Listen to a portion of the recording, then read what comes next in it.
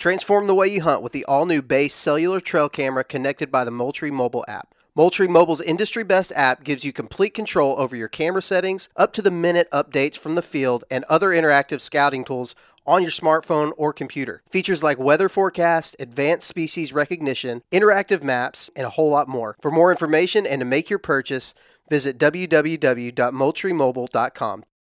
All right, guys, welcome to today's show, and joining me on the show today is Brett Liebel. Now, this guy is a riot. I'm just going to tell you right now. He's a guy that I got connected to through a previous guest on the show, and he is all about the outdoors. Not only did he grow up in my home state of Wisconsin, but he also has dove full into spearfishing. And if this episode that you're about to hear doesn't get you excited to go out and try new things, chase after new types of adventure, I don't think any episode that I put out will, because I am so fired up after having talked with him and recording this to get out there and try to spearfish. Like, I don't know. I don't know how else to describe it. I'm pumped. I can't wait. I want to do it, but let's jump into this one with Brett. Like, he was doing things that were just badass. That was one of the coolest moments of my life. I was really scared, but knowing that Dan had the gun, I did have the rifle, like, we would be okay.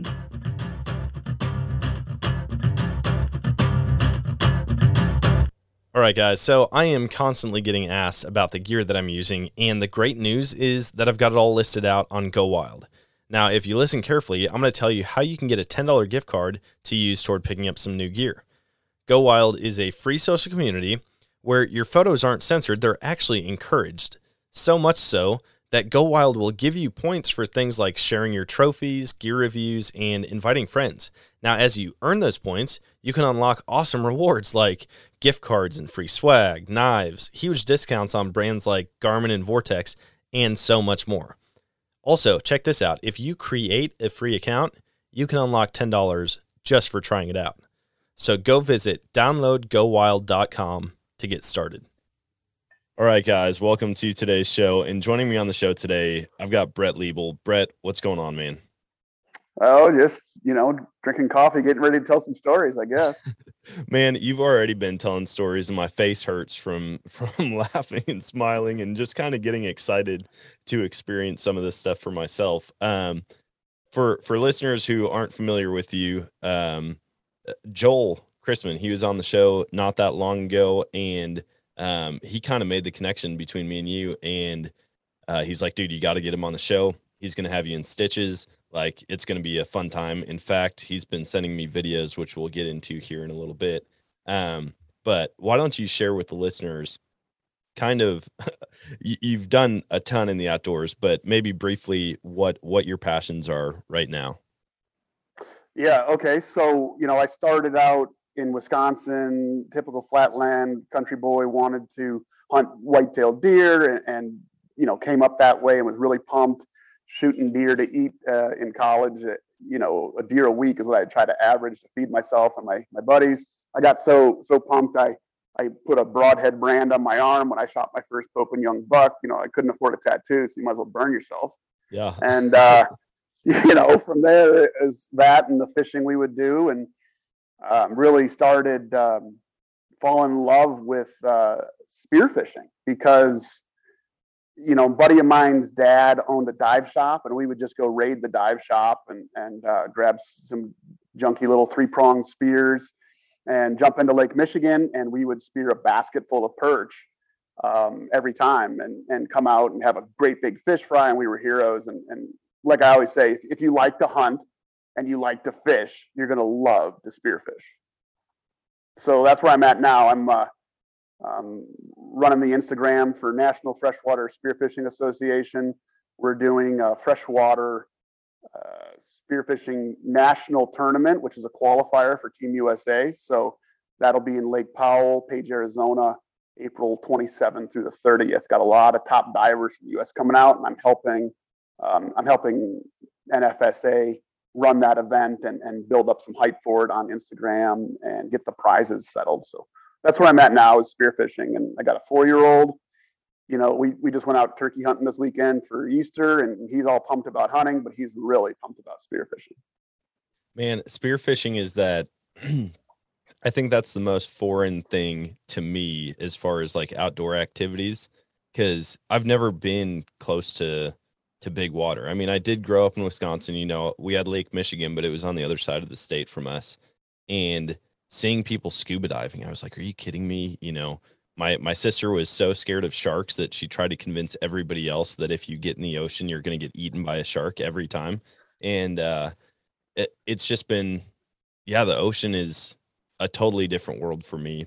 But man, freshwater spearfishing, I I've done it. I don't know if it was illegal or not, but I remember in college, my buddy bought a Hawaiian sling spear, and we brought it down to the dock, and we were just sitting on the dock, like completely out of the water, and we were trying to like gig fish from right next to the boats. And my buddy Jordan, first thing he does, he lets that thing go and it goes straight to the bottom. Didn't have it tied off, didn't have the sling around his wrist or anything. And my buddy Drew is so pissed. He's like, dude, that was like $120, man. And like you just launched it down on your first attempt. So that's about all the experience I have with trying to spearfish, but it is something that I would love to do. Yeah, absolutely. And to your sister's point, the biggest shark in the ocean is the one between your ears. Yeah. And that's the biggest thing to overcome is, I mean, we all grew up watching Jaws and those kind of stuff, and like the theme song is permanently playing in your head when you're swimming through this water, right? Especially murky cold water like we see in freshwater. So no matter what, even if I'm in freshwater, hashtag no sharks, I still think about sharks. I shouldn't, but it's dark, murky water, and I'm like, oh God, sharks. Yeah. But that's not the case. And everybody gets their start somewhere. It seems like it's a Hawaiian sling or a 3-prong, and there's nobody out there to show them the way. So they kind of got to muddle through it themselves. And you're exactly right. In the process of learning, we may have screwed up and crossed the line a little bit just because we didn't know. So it's really an awesome open community. Like reach out to anybody on Instagram, like anybody. One of my best friends in National Freshwater Spearfishing is Jake Lords at Big Jake Lords, and he's this big guy, really affable, nice guy, and he shows up to the National Freshwater Spearfishing Tournament last year with this dude who's never dove freshwater before, and I was like, hey guy, who's this? And yeah, just some random guy that hit me up after I did a podcast on Noob Spiro. He just followed me and yeah, I'm showing him how the national tournament works. Wow. I mean, this is like the biggest name in freshwater, right? Like I'm just out there trying to be a good ambassador for the sport and take new people. And I'll take you or anybody. I don't care, freshwater or saltwater. It's all good. It's all fun. It's important that you have the right training though, because it can be dangerous. It's important you have the right buddy to keep you on the right side of the law and also take those awesome Instagram pictures. Yeah. So, man, I've been on Instagram, like you watch one video and you start getting more and more every time you watch the one that pops up. And it seems like every time I'm on, I'll have about 5 or 6 spearfishing videos. And watching these guys, I mean, it's like you're spot and stock fishing sometimes, or you're still fishing and you're next to a giant rock or to a sunken ship and you're just shooting fish with a gun 100%. underwater. And I'm like, dude, I could 100% get behind that. Obviously the comfort with water would have to come. Like I had swimming pools all my life. I would lay on the bottom for as long as I can and do the whole breath holding thing. But being in a wild environment in the water might be a little different, but I'm all in, even though I've never done it. No, totally. And that enthusiasm will take you really far. The one thing, and I did the same thing growing up, laying on the pool, holding on to the ladder, your buddies are all challenging you. The one thing is you never want to do any breath hold activities alone, unless you're laying down in your bed. And why is that? Well, you can have a blackout. You can literally hold your breath up until the point that your brain says, okay, I gotta conserve oxygen here. I need to shut down the computer. And The problem is your computer shuts down while you're underwater, and then it does that. Let's start back up while you're underwater, and now you take a big breath of water and you're dead. So if your buddy's there close and can watch you, yeah, absolutely. Like have fun, try to hold your breath, whatever. But like your best training is done laying down in your bed. Even if you're walking around holding your breath, you can hold your breath till you pass out and hit your head on the table. It's silly thing. It's silly things, but that's the most dangerous part is not having a buddy. And so step one, get a buddy that you can con into doing this. And then step two, start swimming and shooting fish and enjoying it. Just have fun. That's what it's about. It's having fun. Yeah. Oh man, I'm already thinking about like going on trips and doing this. Like I just love seeing animals in their environment, especially when it's not a normal thing that you would see. It's totally different putting on goggles and being in the river and seeing fish swimming around than it is being in a boat fishing and you can see them on the bottom. And so I guess I'm just pumped, like listening to other people talk about it. Before the recording, you had mentioned Steve Ranella and his adventure out to Hawaii and the episode that they did about it. I feel like there's been so many things in the past probably year and a half that have pointed me closer and closer to spearfishing, and I have yet to do it. So that's going to be on my list for hopefully this year. What is there like a specific time that's best to go, or is it kind of an all year activity?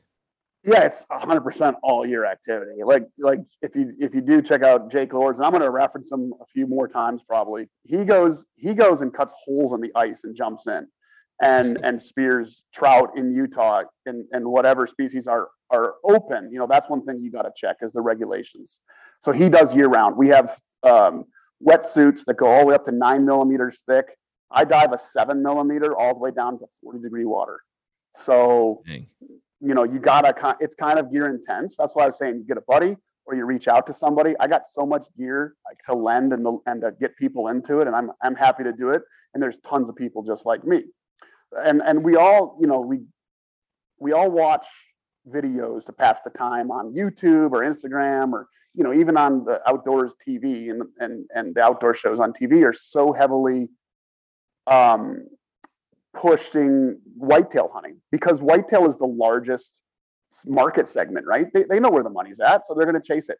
Spearfishing is very small still. It's been around a long time, but it's kind of largely untapped. And to that point, the world is made up of 80% water. The whole world is mostly water, and we have not explored I don't know 10% or less of the oceans and the waters. So even where you live now in Missouri, there's plenty of opportunities there. We had the world freshwater spearfishing in Beaver Lake, Arkansas, last July, and there's some great big stripers in there that are available. I think the biggest one of the competitors took was 26 pounds. Jeez. As well as carp and freshwater drum. So we set 2 world records last trip and possibly 3. The number 2 men competitor is named Matt Suter. He's out of Vegas, and he just got into spearfishing maybe 5-6 years ago, and now he's number 2 in the freshwater world.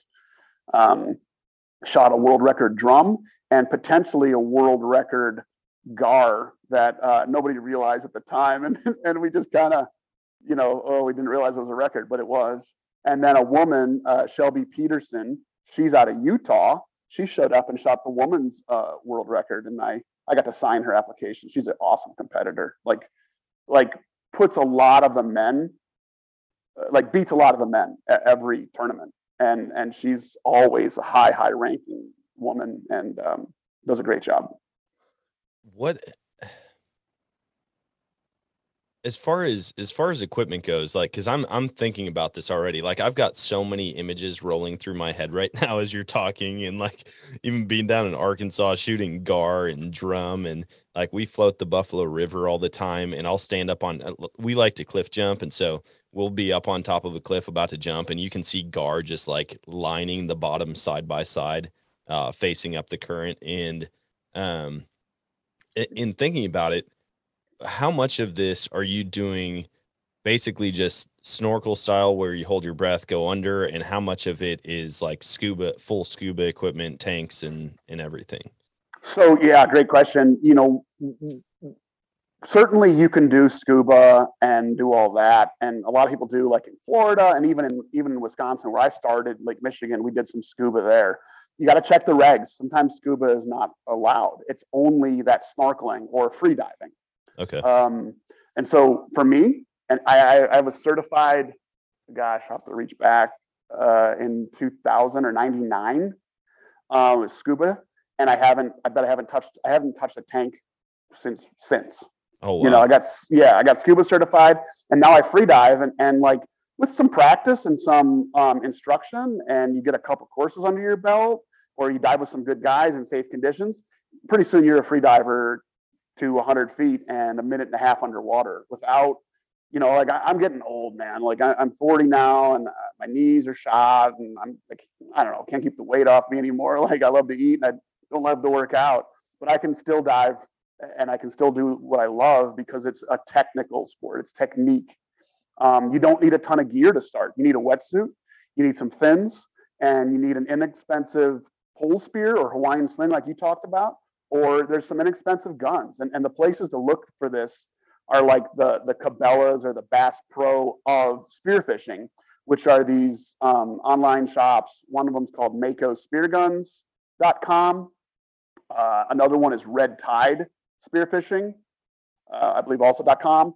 Then there's Neptonics Worldwide. Then there's Spear America. So there's about 4 or 5 of these major, retailers. Like they're akin to like Cabela's or Bass Pro or Gander Mountain or Academy. They have kind of a plethora of equipment and gear for all abilities and all,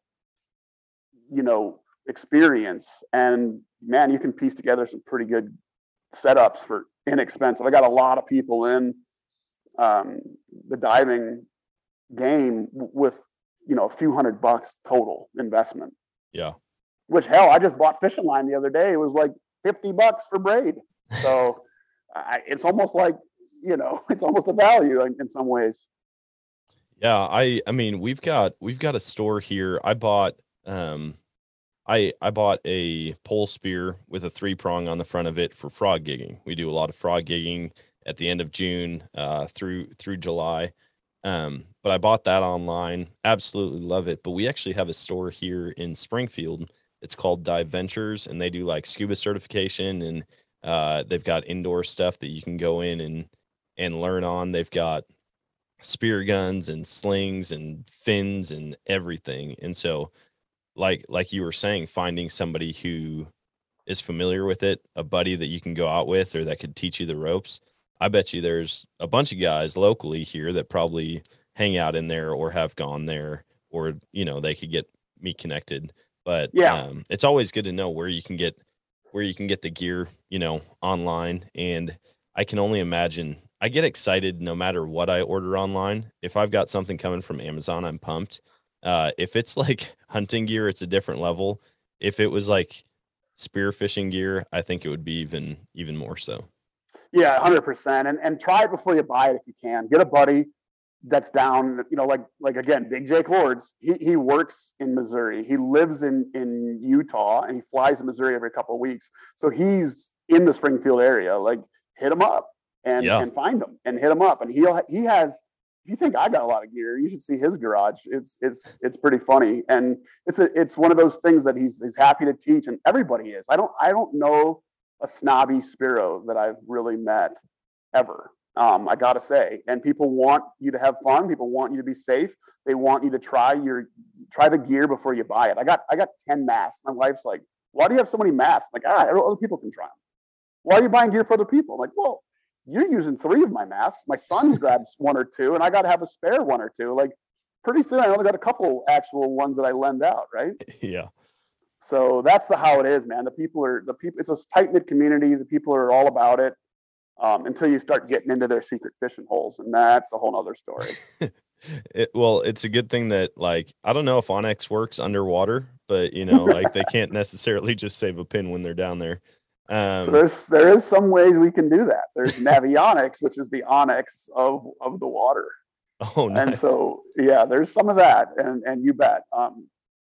As you get higher level into it, you'll see some specialized gear, and the pricing gets astronomical at that point. But starting out, we all started out with that 3-prong pole spear, like you're talking about, a nice yellow fiberglass one or a gold JBL one, and I shot perch with it in up to 17 inches in Lake Michigan. We used to pull out these perch. This is 20 something years ago, before Lake Michigan got super clear from the zebra mussels.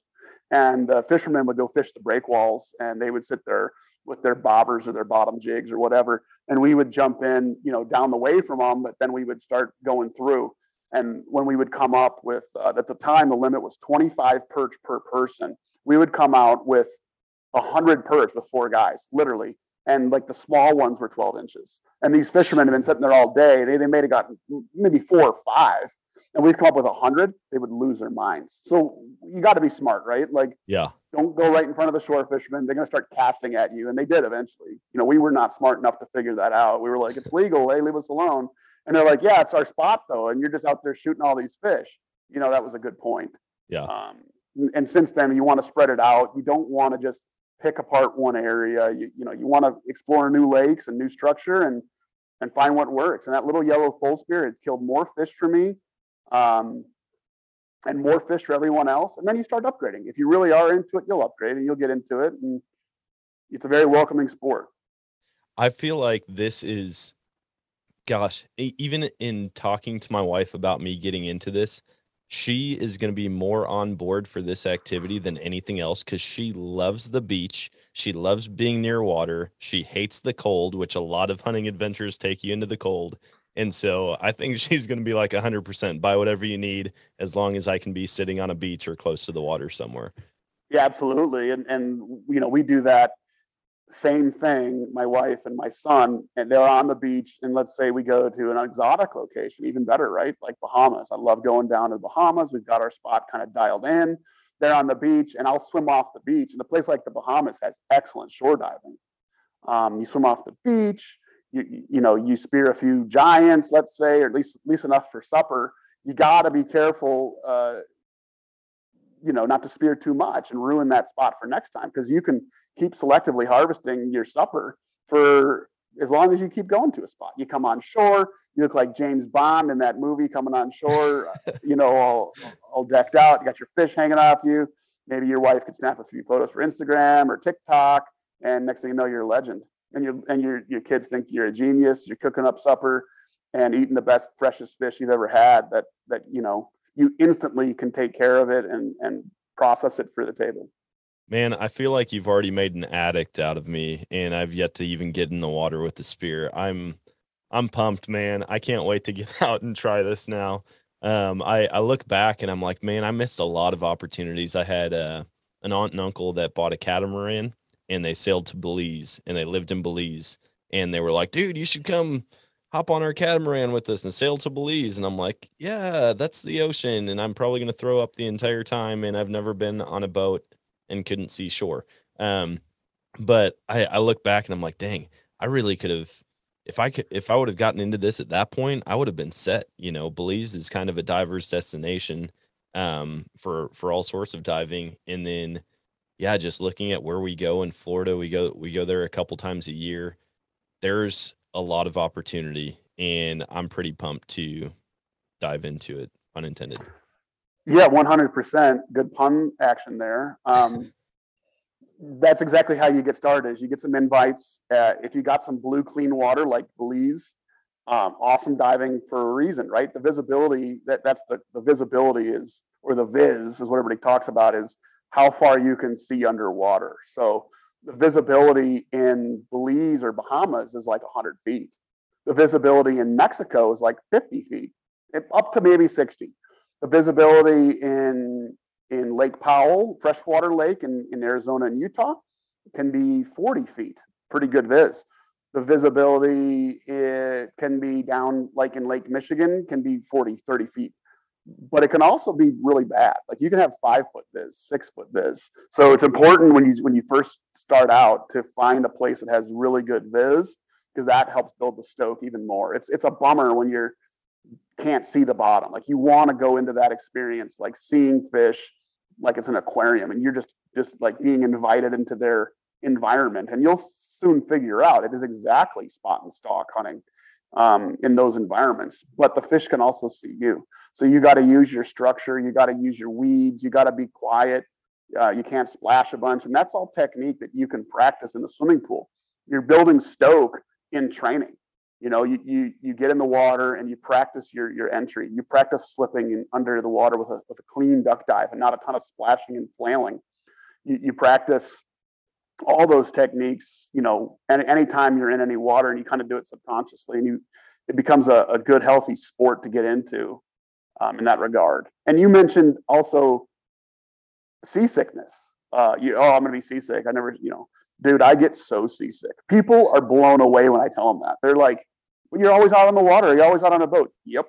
Man, I have thrown up through my snorkel. I've thrown up in the water, while diving. I've thrown up off the boat. I have thrown up everywhere. And I've learned to manage it. I've learned there's natural stuff like ginger pills, these MQ patches. There's ways to manage it. So even if you do get seasick, but the fire's there, you'll manage your way through it. And now I've got it down, man. Like it's hard to get seasick for me now, but when I do, it's still there. Like it's part of it, I guess. But Yeah.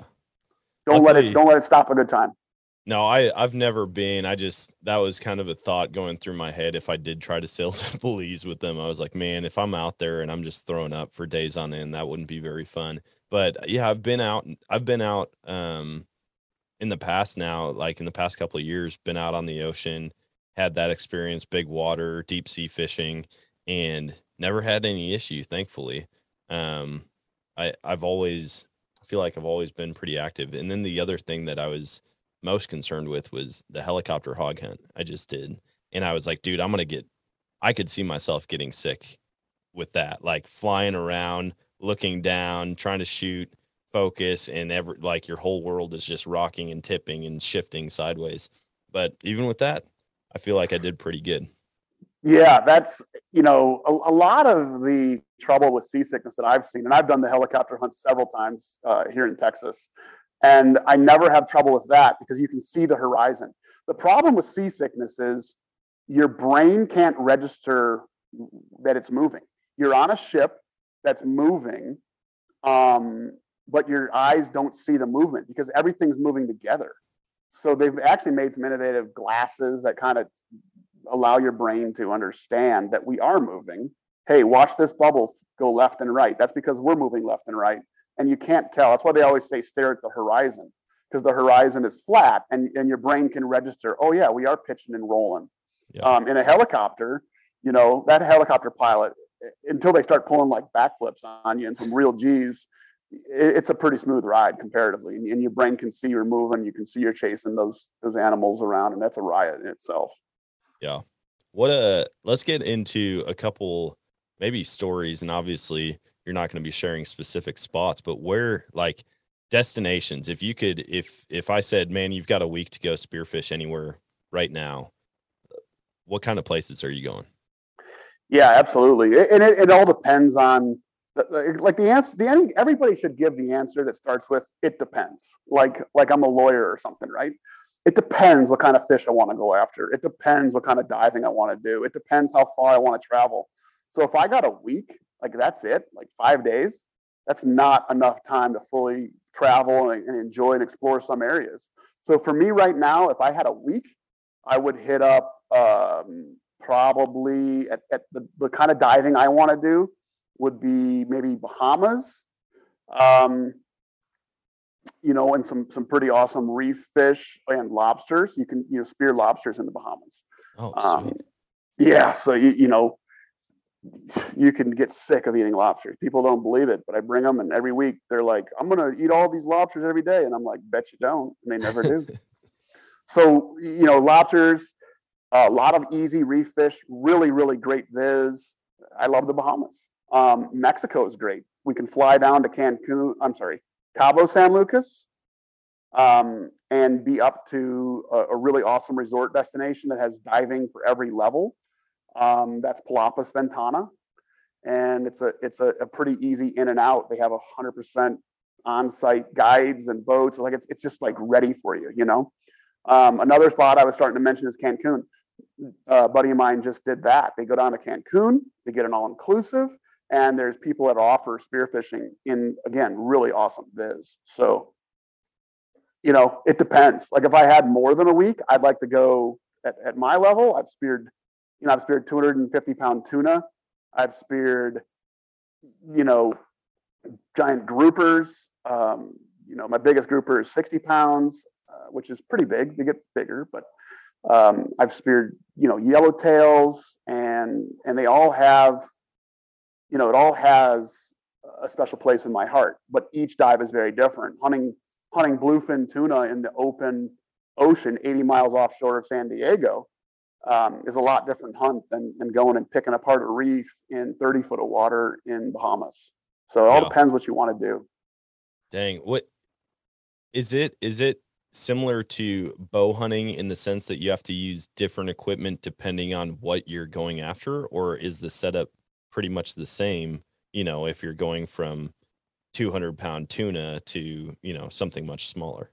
Yeah, that's a great question, and short answer is yeah. Every fish you're hunting is gear situation specific. So for 250-pound tuna, there's no bottom. You're hunting generally in 3,000 feet of water, 80 miles offshore. Okay. You would use in that situation what we call a breakaway setup. So your spear gun shoots a spear, and it's a giant spear gun. A tuna spear gun is, maybe 6 feet long, 5 to 6 feet long, has 5 or 6 bands on it, and it shoots a piece.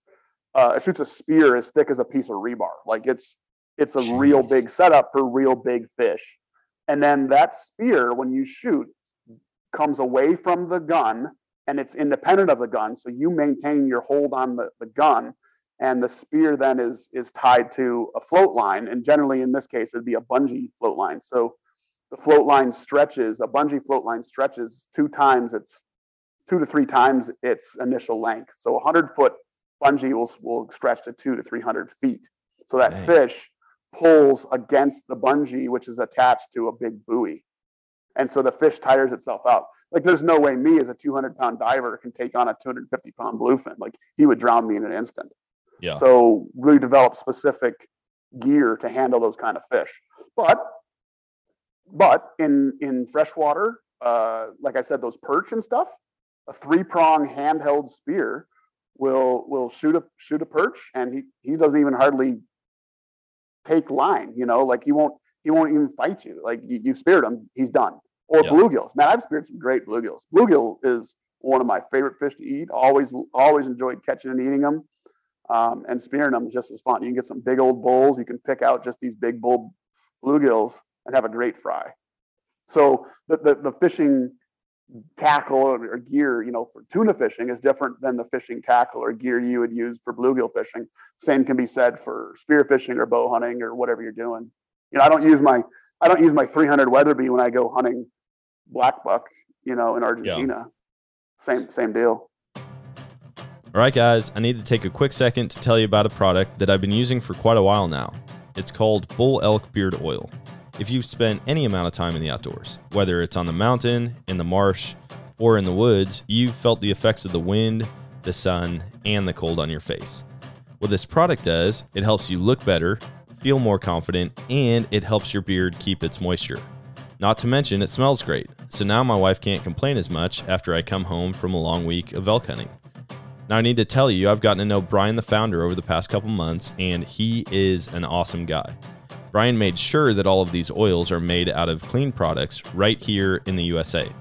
He also loves to give back to the outdoor community, whether that's through fundraisers for public land acquisitions, or even helping donate money to cover the surgery cost of duck dogs. He's an amazing guy, and he makes an amazing product. So go check out bullelkbeardoil.com and be sure to check out the subscription options so that you don't have to run out of your favorite facial hair product. Plus, you can use the code Nomadic and get 20% off your order.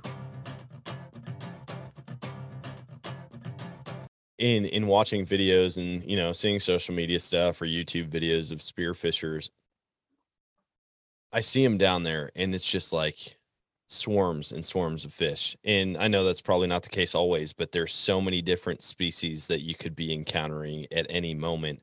I would imagine that it takes quite a while to to be able to identify all these different fish and know which ones you can take, which ones you can't.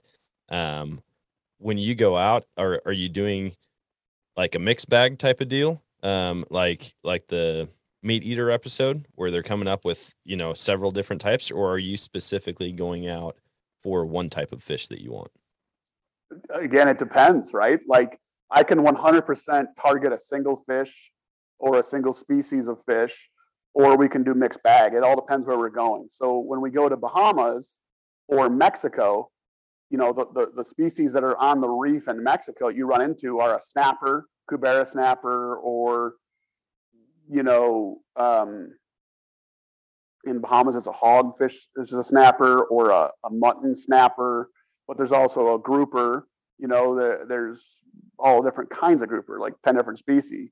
Um, and then there's like your pelagic style fish that will cruise in, say your amberjacks or your yellow jacks, and African pompano will come cruise the reef. So sometimes you just go out like in Bahamas or like in Mexico, and you're just cruising the reef and just kind of seeing what's going to show up, and being open to taking several different species given the circumstance or given what you're trying to eat or whatever. And it's totally a mixed bag. But then when you go bluefin hunting, you're only going for bluefin. You're out all day, 12, 14. I think the last bluefin trip I did with a charter company out of San Diego was 17 hours long in my wetsuit, just waiting for that opportunity to present. And, we did it, pulled it off, but it was a long day of going after one fish. Dang, that's crazy. And I mean, that's where it seems more like hunting, than fishing, where it's like you're targeting one specific thing. You go out there and, as a bow hunter, I fully understand putting 17 plus hours into chasing after one specific animal. Um, Man, Yeah, that seems cool.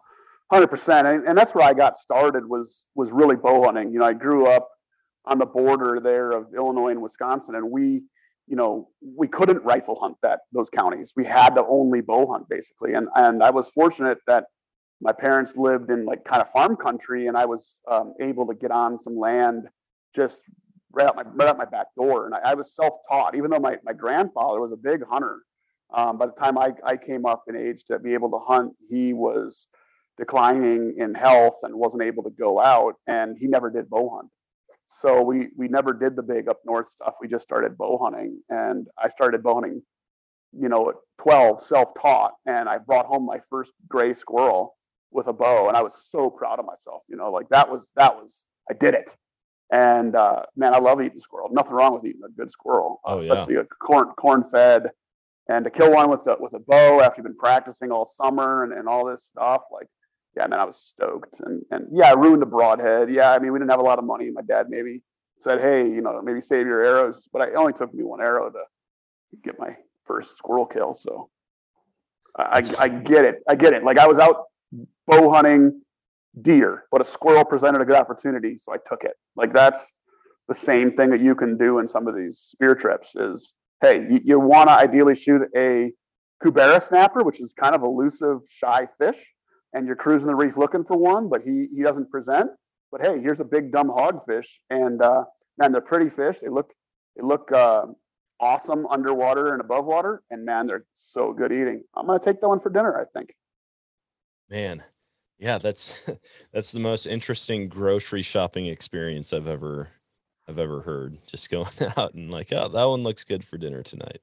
Yeah, absolutely. And you get to learning. Like I've got books on the fish for this certain areas we're going. Reef fish of the Caribbean, reef fish of the Pacific, and you do learn the individual um, fish and their habits or whatever. That's part of the fun. That's part of the sport. Like anything, you get into it and you want to learn everything about it. You want to learn what you can legally take and the limits on those, and learn their habits and learn their structure and learn all that. And that keeps the stoke going, even when you're stuck at home and it's snowing outside or whatever. Yeah.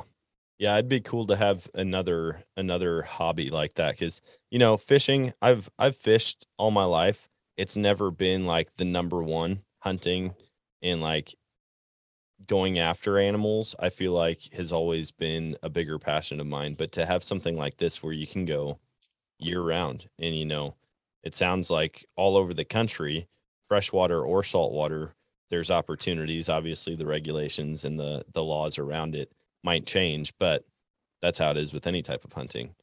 That's right. And we got a little saying, if the fish aren't biting, you're going out and you're fishing with hook and line. If the fish aren't biting, then feed them steel. And that's when you put on the mask and the fins and you jump in. And lo and behold, you've been fishing this spot for an hour and nothing's biting. But lo and behold, there's all the target species that you're after right under the boat. And I have learned so much about fish and fish behavior. And I've learned to become a better fisherman from what I've seen in the water. And my dad, early on, he couldn't believe it. I jumped into the spot. He's been fishing there, and I said, Dad, there's that big bass right underneath your boat. And he's like, no, they're not. Come on. I mean, my dad's been fishing for 50 years at this point. Like, he's a good fisherman, And I'm like, Dad, I'm telling you right now, he's under the boat. Come on. I said, Dad. He goes, fine, bring him up.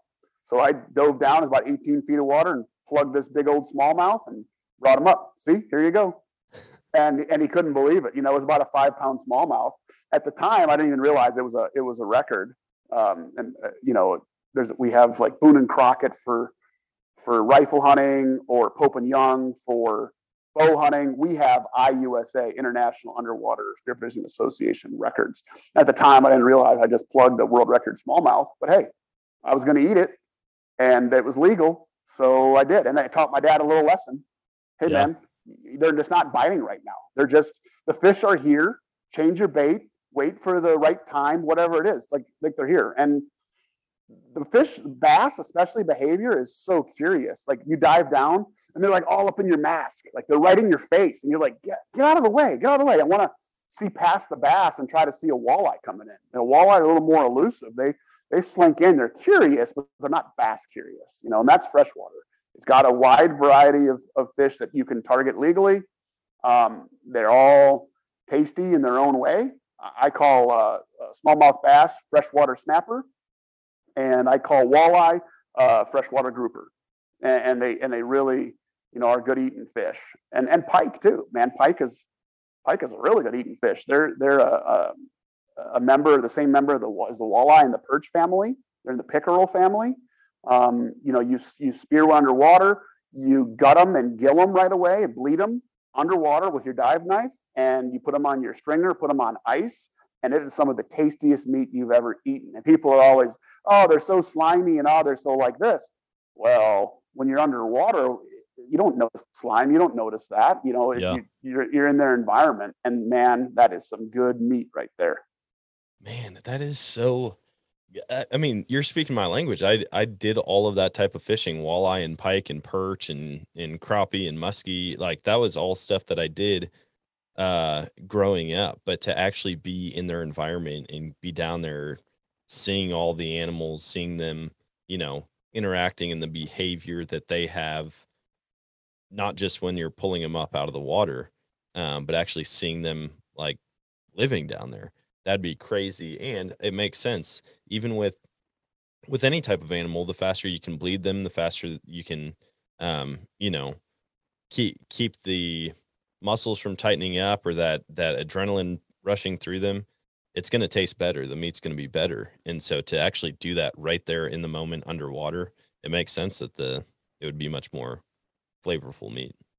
Yeah, that's right. And spearfishing is unique in that when you shoot the fish, unlike with a bow or with a rifle, you shoot them, the animal runs off and expires before you get up to them, right? Spearfishing, they don't always expire immediately when you shoot. You hit them in a meat like holding shot, and they're not dead. You pull them in, you pull out your dive knife, and you brain them, or you ikejime them, and that's literally dispatching them with a with a sharp spike or knife to the brain. And even then, they've been brained. Their still heart is still bleeding a little bit, and then you can cut their gills and let the blood pump out with the last beats of the heart, and it makes the meat so much better. People, keep their fish in alive well when they're fishing, and they drive around and the fish is alive, and it stays fresh that way, maybe.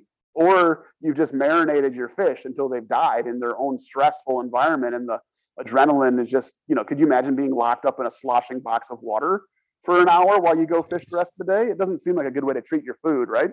Yeah. So, shoot them, brain them, bleed them, gut them, put them on your stringer, get back to the boat or your shore, whatever, put them on ice right away. Carry a cooler, just dedicated cooler. We all have those old igloo coolers laying around now that we've all gone into the roto molded coolers. I'm not going to mention any names, but a great freshwater sponsor is Bison Coolers or Pelican Coolers. And you got that sitting there with ice, bam, fish on ice. That meat is going to be firm, delicious. Just take care of it, and you're going to find your quality of meat's going way up. Man, I'm looking forward to it. I think it's going to be a good time. I'm going to start looking at local opportunities here, how I can get into the sport here, and then obviously the trips are going to come down the road. And you got so much better local opportunities than I do, man. Like, I'm jealous of you, right? Like where you live in Missouri has some awesome freshwater spearfishing, like half hour away. I got to go pretty far to find good viz and to find, the species I want. I lived in Colorado for 17 years. Like, we're as far from the ocean as you can probably get in the United States, right? Yeah. And besides maybe in North Dakota, which, there's still good spearfishing in North Dakota. It's just got to find it. And Colorado's laws are messed up. We were only allowed to shoot carp and pike, and they wanted the pike gone because somebody introduced them. So they would be kind of like this invasive non-native. And so they would eat all the trout that they would stock, because trout's the main fish, right? That people are going after to Colorado. They want to fly fish. They want to do all this. Well, now we got pike just gobbling them up. And a case in point of that is I went on a dive last year in the fall. Actually went on this combo hunt, man. I was so stoked I could put it together. I did a high mountain buck hunt. So, Colorado, you put in for the draw. It's an early season rifle hunt. It's in September. And it has to be above, it has to be in the wilderness areas or above tree line in certain areas. So it's this high mountain buck hunt. It's super cool hunt. And I killed a deer at 12,500 feet. Jeez. Shot him. Yeah, it was awesome. I scouted all summer, had my son with me. We backpacked, and I had to backpack. He's only 3 at the time. So I had to put him on my backpack and then backpack out, scout deer, and carry him and all my gear. It was a lot, but it was, hopefully he'll remember it, which he won't, but hey, it's being a dad. And got a really nice buck on the 3rd day, shot him on a Monday, and had the whole week scheduled for this hunt. And I knew the area had a pretty good population of pike in this one reservoir. So I brought all my spearing gear, right? And so I got my buck packed out, had a buddy come in. Actually, because where I was at, I was able to, I didn't have cell phone. I had a Zoleo, like one of those GPS or satellite communicator devices, So I used my Zoleo to, hit up my buddy, and I was like, hey, I got this deer kill. Would you help me pack it out? And he drove all the way around, like 3.5 hours to come help me pack it out, which was the best thing ever, because I was pretty smoked from going up and down this mountain pass, for 3 days, and then carried one load out. I couldn't imagine doing 2 more loads. It would have taken me 3 days to get it out. And he came, and we managed to do it. So got that hunt done, bam, done Monday, packed up my whole tent and all my hunt camp, and drove down to the reservoir, reset up camp. And now I switched gears from a spot and stalk high mountain buck hunt to a spot and stalk high lake pike hunt. And ended up, it was kind of murky water. The time of the year was a little off. The lake trout were spawning. I ended up in the middle of this awesome lake trout spawn. There was like 30 pounders just everywhere, all around me. and Jeez. paying me no mind. I was in 5 feet of water snorkeling, and they were just up a river channel just spawning. And that attracted the smaller trout that are trying to eat the eggs. That attracted then the big pike that are eating the trout that are eating the eggs. So it was like this little ecosystem, right? But the water, the viz wasn't super great, and it was pretty weedy. But I managed to slowly sneak up on from the surface and shoot a 22-pound pike. So yeah, so I spiked this 22-pound pike and pulled him in, and after a bit of a fight, and did my whole deal on him, braining him, bleeding his gills. And then after that, I gut him. And as I'm gutting him, dude, I'm not kidding you, 12 to 14-inch trout came out of his belly. That sucker had been gorging on these trout. So you can see why Colorado stocks, 5-inch fish, and it takes them a year to grow to 12-inch fish. And at 12-inch, they're catchable for anglers who are spending the big bucks to go on these, fly fishing trips. And here's this freshwater shark, this freshwater barracuda, just gobbling them up. Oh my gosh. And so, again, I spiked them, got them on ice, and, had a great trip. My wife and son ended up coming out a couple days later to spend the weekend finishing up. We just fished, and I dove a few more times, and we just had a family trip out of it. Brought it home, and packaged the deer up, packaged up the pike, and we just had some pike the other day. And my son just thought it was the best. I fried it up. He was like, Dad, what is this fish?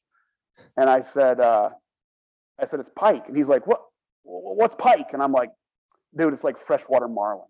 Oh, this is the best. So everything's like, when can we have more freshwater marlin? He's 4. He thinks marlins are great, or Finding Nemo, I guess. I don't know. Yeah. That's so awesome. Have you looked into sturgeon spearing at all? I mean, growing up in Wisconsin, I see like the big above the ice stuff, but I didn't know like there's people who are going after, the 300-pound sturgeons that they say live in the lake and nobody's ever got one that size. But I'd imagine you could kind of go clean house on them if you were actually diving for them. Possibly. The thing is, the lakes are going to be the clearest in winter when there's no boat traffic, no wind action to make waves. So everything settles. That's why those guys, and that's really the only way to do it. They cut up those big holes in the ice. They set their shanty up. They put a decoy down, and they sit and wait. It's tree stand hunting for sturgeon. Also, it's heavily regulated in Wisconsin, right? You got a permit. Yeah. You got to call in your fish. And the other thing to consider is those fish, and just like the pike I shot, those bigger fish are so old. Those sturgeons can be like, I'm going to be wrong, but they can be like 50 years old. That pike, that 22-pound pike I shot, there's a couple age charts that will show you the age versus the length. So that 22-pound pike was probably 19, 18 years old. Dang. So it takes a long time to grow fish that big. So you got to be respectful, and you got to be smart about it. You can literally shoot out the genetics, or literally shoot out the big breeders, because those big fish are generally females, and they're generally the big breeders that put out all those eggs. So you want to be smart about it. That was only the 3rd pike that size I speared, and I speared each of those big pikes in a different lake, and I haven't been back to those lakes since. Nice. However, I do spear the smaller ones with reckless abandon, because they are just as aggressive, those pike. Yeah. But to your point about the sturgeon, maybe in the summer, if you were snorkeling around, if the season were open and you had a tag, maybe you could. I feel like the viz would be pretty bad. I feel like in Wisconsin, you got too many drunks on pontoon boats driving around not aware of you, and they'll chop you up. And that's a real concern. We do put out our flag, our diver down flag. It's a red flag with a white diagonal stripe through it is the most prevalent one. There's another one. It's a white and blue flag. It's more the international one. But I mean, here you are in the lake in Wisconsin.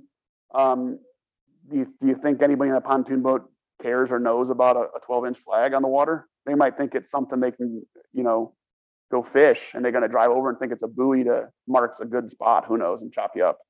Dang. So you want to be aware. I mean, you can be all you can be all in your legal rights to do something, but you got to be smart about it. So I try to, on busy lakes, I stick to the shore. I try to not get, I park my boat in such a way that it causes other boaters to drive around me and give me more wide berth. And I try not to get outside of that. Like, I can be 100% legally right, but I can also be 100% dead at the same time. Yeah. Yeah, that makes sense. Let's jump into a couple different other types of hunting, because you've referenced a bunch of different hunts. I mean, you're kind of a lifelong outdoorsman. You've done the float out moose hunt. I see a big mountain lion on your wall behind you, and in fact, this is a good time to bring up Little elk there too. If you want to see all the stuff, I don't have it all up, but it is what it is. Yeah. The video that I was sent from Joel was you in a Santa outfit, and you were in the kitchen cooking, and he's like, dude, Christmas Day, dresses as Santa for a mountain lion hunt. So yeah, I've been pretty fortunate to, have a group of friends that are just as passionate about their sports as me, and a couple of buddies have really gotten into the hound hunting. One of our friends lives in Michigan, northern lower peninsula Michigan, up by like Traverse City, and they hunt bobcats and coyotes and bears there. So I got to be involved in some of these hunts. Well, in Colorado, where I live, there's a mountain lion quota system. People get tags over the counter, and with a little test that you can identify males from females. You're legally allowed to go now hunt mountain lions. But really the only way that's consistent to hunt mountain lions is that hound hunting. So it was kind of a fun party, festive atmosphere, and it became sort of a routine. We would get up early. The guys would. The women and children's always sleeping in on Christmas Day, right? For a while. But we get up early, usually around 2:30 in the morning, get your thermos of coffee and start driving the roads or snowmobiling, even some land you have access to, and look for tracks. So, about 5 or 6 of us would get out and do it, and it grew to like 20 of us. And Christmas became a big kind of a fun event. So the guys would get up early, drive around, find some tracks, get back to cell phone service. Hey, I got a track. Hey, I got a track. Okay, I got a track here. I got a track there. Okay, cool. Let's go home. Let's open the presents with the kids, and let's get after it. And we would go home because the tracks aren't going to go anywhere. Where are the tracks going to go? They're in the snow. Go home and cook breakfast and maybe open presents. Maybe get the kids. The young kids started to come after Christmas. They got to be about 5 or 6, and then they started to go on a lion hunt with Dad. Yeah. And it just morphed into this thing where every Christmas I would wear a Santa suit, and I'd have a Santa suit and my boots and my gaiters, and I have a big bushy gray white beard now, and a 45 strapped to my Santa outfit, and go out. And in that video, it was, we found a track. It was Christmas Day. My best friend from high school, who's my wife's cousin, was in town with his younger cousin, and we found a lion track on our property, and we were in line to have a great hunt. And I was just, making eggs, cooking in my Santa suit, just getting pumped up. We had some music going in the background and just having fun, and the vibe was there. And somebody recorded me from behind. I don't even know he did it. And went out and had a great day. But yeah, I mean, the Santa suit's real. I climb a tree with them sometimes and slap them out of the tree, get the lions out. You pull the dogs back if you're not going to kill them.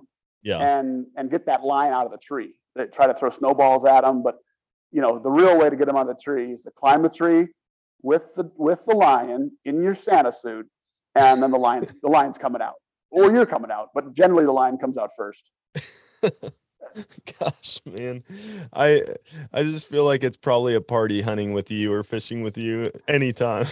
and we're just there to have fun, man. Like it's what it's about. Like, yeah, it's a conservation game. Yeah, it's catch, cook, and eat, but it's fun. If it's not fun, you're not going to want to do it again. And I'll tell you what, though, one time we did, some Karen, I want to say, saw us walking down a public road after the hunt. We didn't even kill a lion. It was Christmas Day. We'd treat them and let them run and let them go. And I'm walking down the street back to the truck in my Santa suit with my 45, and some Karen saw me and called the cops. So like the cops showed up like a half hour later. We're at the truck loading dogs, loading stuff, and the cops were like, "Yeah, we got a report of a drunk Santa with a gun." And I'm like, "Man, I'm Santa and I got a gun, but I ain't drunk. Like, we're not drinking, like whatever." And the guy just laughed. The cops were like, "This is hilarious. You know, it's rural Colorado. You know, like get over yourself." Yeah. But yeah, man, it's become part of the thing to just have a fun Christmas get together. And like I said, we've had up to 20 people on these hunts now, and shot several good lions on Christmas Day. It's just like a present to the adults. Man, that's so cool. What a fun tradition. I've had my share of run-ins with Karens in the past. The best one was I was a homeless guy with a bomb strapped to my chest because what I was doing, my buddy drew a mountain goat tag. I was back in Missouri at this point, but I was going to go back out and help him hunt mountain goats in Colorado. And I would throw weight in my backpack because I'm like, dude, I'm back at low elevation. I'm not going to do well being up at, 12, 13,000 feet chasing after these goats. So I'd put weight in my backpack. I had my bino harness on because the country roads that I would walk, there's deer all over the place. And, I always like looking at white-tailed deer. And my bino harness up front apparently was a bomb. And this lady was so concerned because there's a homeless camp about 15 miles south of where I lived in the country. And they got dispersed. They were told like they can't camp there. It's on private property, whatever. And so she thought I was one of the homeless people that had moved up farther or closer to her house. And the kicker is I heard someone yell at me while I was walking, and I didn't even realize it. Like I had my AirPods in, I'm walking, and I thought I heard someone say, "Hey, where are you going?" And I like stopped in the road, and I'm looking around. I don't see anybody, and so then I just finished my walk. This is only like 2 driveways down, maybe a quarter mile from where I live. And then later on, I get a call from this guy whose property we rented, and he's like, "Hey, were you doing your hike today?" And I was like, "Yeah, I was." And he's like, "Oh, the neighbor called the cops on you." I go, "What?" He's like, "Yeah, she called me. She was concerned because you were headed towards my place, and she said she had called and reported a homeless guy with a bomb strapped to his chest." And I'm like, "Oh, dude, it's a good thing." Like I would have been so confused if I'm walking down the driveway. Like, I mean, it's a long gravel driveway through the woods. All of a sudden cops show up, guns drawn, and I turn around just like, what is going on? Dude, it's bonkers, man. Like a buddy of mine, same thing, was training shooting long range, and we have a range at my house in Colorado. I had 35 acres there that we could put a 500-yard range on. But he was a really good shooter, and he backed out and was shooting from public, from BLM, out to 1,400 yards. And he was shooting from, which is legal in Colorado to shoot from public over my house into private. Yeah. And it was, I mean, like the trajectory of the bullet was 35, 40 feet above the house. Yeah. Nobody was home. It wasn't like there was any danger. And it wasn't like directly over the house, but there was no danger. The guy's just shooting, doing the legal activity on private land. And a lady that was trespassing on my land was walking, when he didn't know, unbeknownst to him, called in that she was being shot at. Oh the cops gosh. pulled him over. Cops pulled in and held him at gunpoint, like active shooter style. So we've gotten into a weird time in our history. We used to be very connected to the land. We used to all hunt and fish and farm. We knew where our food came from. And now we've become so disconnected that I was on a cruise once with my wife in California, doing like one of those Carnival cruises or whatever, cheap deal. And this gal that we were eating dinner with they put you together at formal dinner to kind of meet people. She was a school teacher in LA, and she was like, "Oh my God, you hunt?" And my wife does too. And we were like, "Yeah, no big deal, just innocent, activity." Oh my God, how could you do that? why? And I was like, well, we like to eat it. It's good meat. It's healthy. It's all these reasons. And she goes, why don't you just buy your meat at the grocery store like everybody else? And I'm like, well, yeah, we could. She's like, yeah, like then you're not harming animals. And I'm going, holy crap. You literally think the supermarkets produce meat. I'm like, no, that's a cow or that's a pig. So we've become so detached, and whatever we can do to get people into activities to get them back, like rooted with their food that they eat is important, I think. Yeah, and I feel like I was actually talking with a guy on the podcast yesterday about that same thing.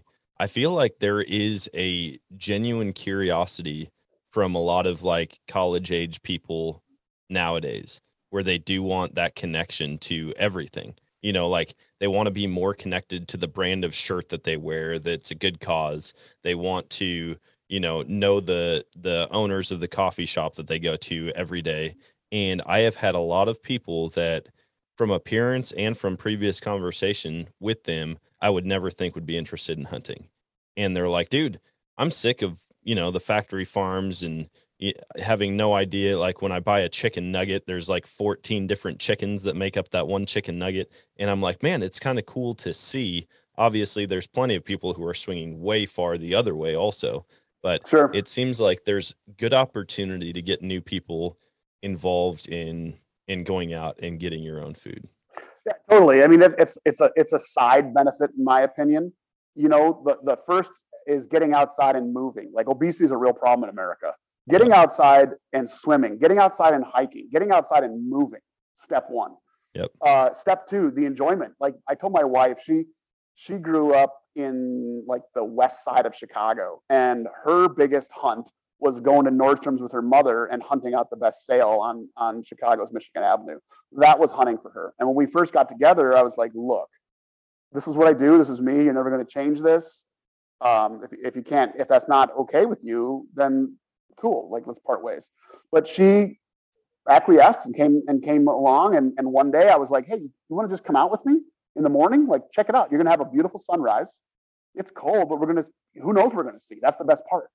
And that's it. You start out with having good exercise, a great experience outdoors, seeing a sunrise you've maybe never seen before.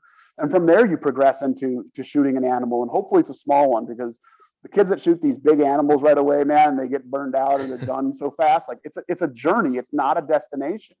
Yeah. And I started young. I was self-taught. It took me a while to build success. Like I said, I finally got a Pope and Young buck, and a couple buddies and I were sitting around deer camp and maybe drinking a few beers because we were in college, and had the wood fire going. And it was like, man, what are we going to do? What are we going to do to signify this moment, this comeuppance? It's been 10 years of solo hunting by ourselves, and we finally on public land killed my own buck with a bow, and it qualified. And I was like, let's take this Muzzy Snuffer broadhead, let's put it in the wood stove, right down in the coals, and let's put it out and let's just brand ourselves on the arm. And so because I was in college, I was a smart kid, and I decided the first thing we needed to do was get some wild turkey out that we'd shot, not the drink wild turkey, but actual breast of turkey that we'd shot earlier, and branded the turkey breast like as a test run to see how long. Hey, that's a good idea. Man, I'm glad we did that, because the first time we put it on the turkey, it stuck, and it like cooled off and stuck and pulled. Oh, it'd have been a bloody mess. So we figured it out. Kids, if you're at home and you're going to brand yourself, about 3 seconds is all you want. Okay, don't push too hard. Just let it sear the skin nicely. It's a thing I did. Do you still have the brand? Did it stick? Yeah, no, it doesn't go away. I could show you it. It's right here. Can you see? Oh, nice. Pretty good. We have branded. Yeah, that turned out well. We branded my buddy Brad in the middle of Arkansas, and it was not with a good clean metal. It was with a rusty coat hanger that we'd found, or something that resembled a rusty coat hanger, and he wanted a mountain range on his shoulder blade, and so we I bent it into a V, and I was going to do 3 mountains. Well, that metal cooled off really quick, so then I had to heat it up again, and I did it 3 times. He didn't know I had done it 3 times. He thought it was all in one go, And I mean, he is losing his mind at this point. But there was no significant moment. It was just because we found a piece of metal and someone said, dude, we should brand someone. And within 2 minutes, he was laying shirtless on a cot with two buddies holding him down. Yeah, when you're younger, you think these are good ideas. But hey, now when the kids all ask me, hey, Uncle Brett, what's that? I just tell them, oh, it's a birthmark. Oh, because nice. It kind of was. It kind of was a birthmark in my hunting journey, and propelled me further, down the road. And so I don't know. It is what it is. I did it. There it is. Well, Brett, it's been awesome. It's been awesome talking. I don't want to get off the call, but I do have, I've got about an hour and a half left to turkey hunt today, and I'm going to go try to kill one. Middle of the day yesterday, we hardly saw anything. And so I'm hoping that today with the warmer weather, they're out and I can put a stock on one.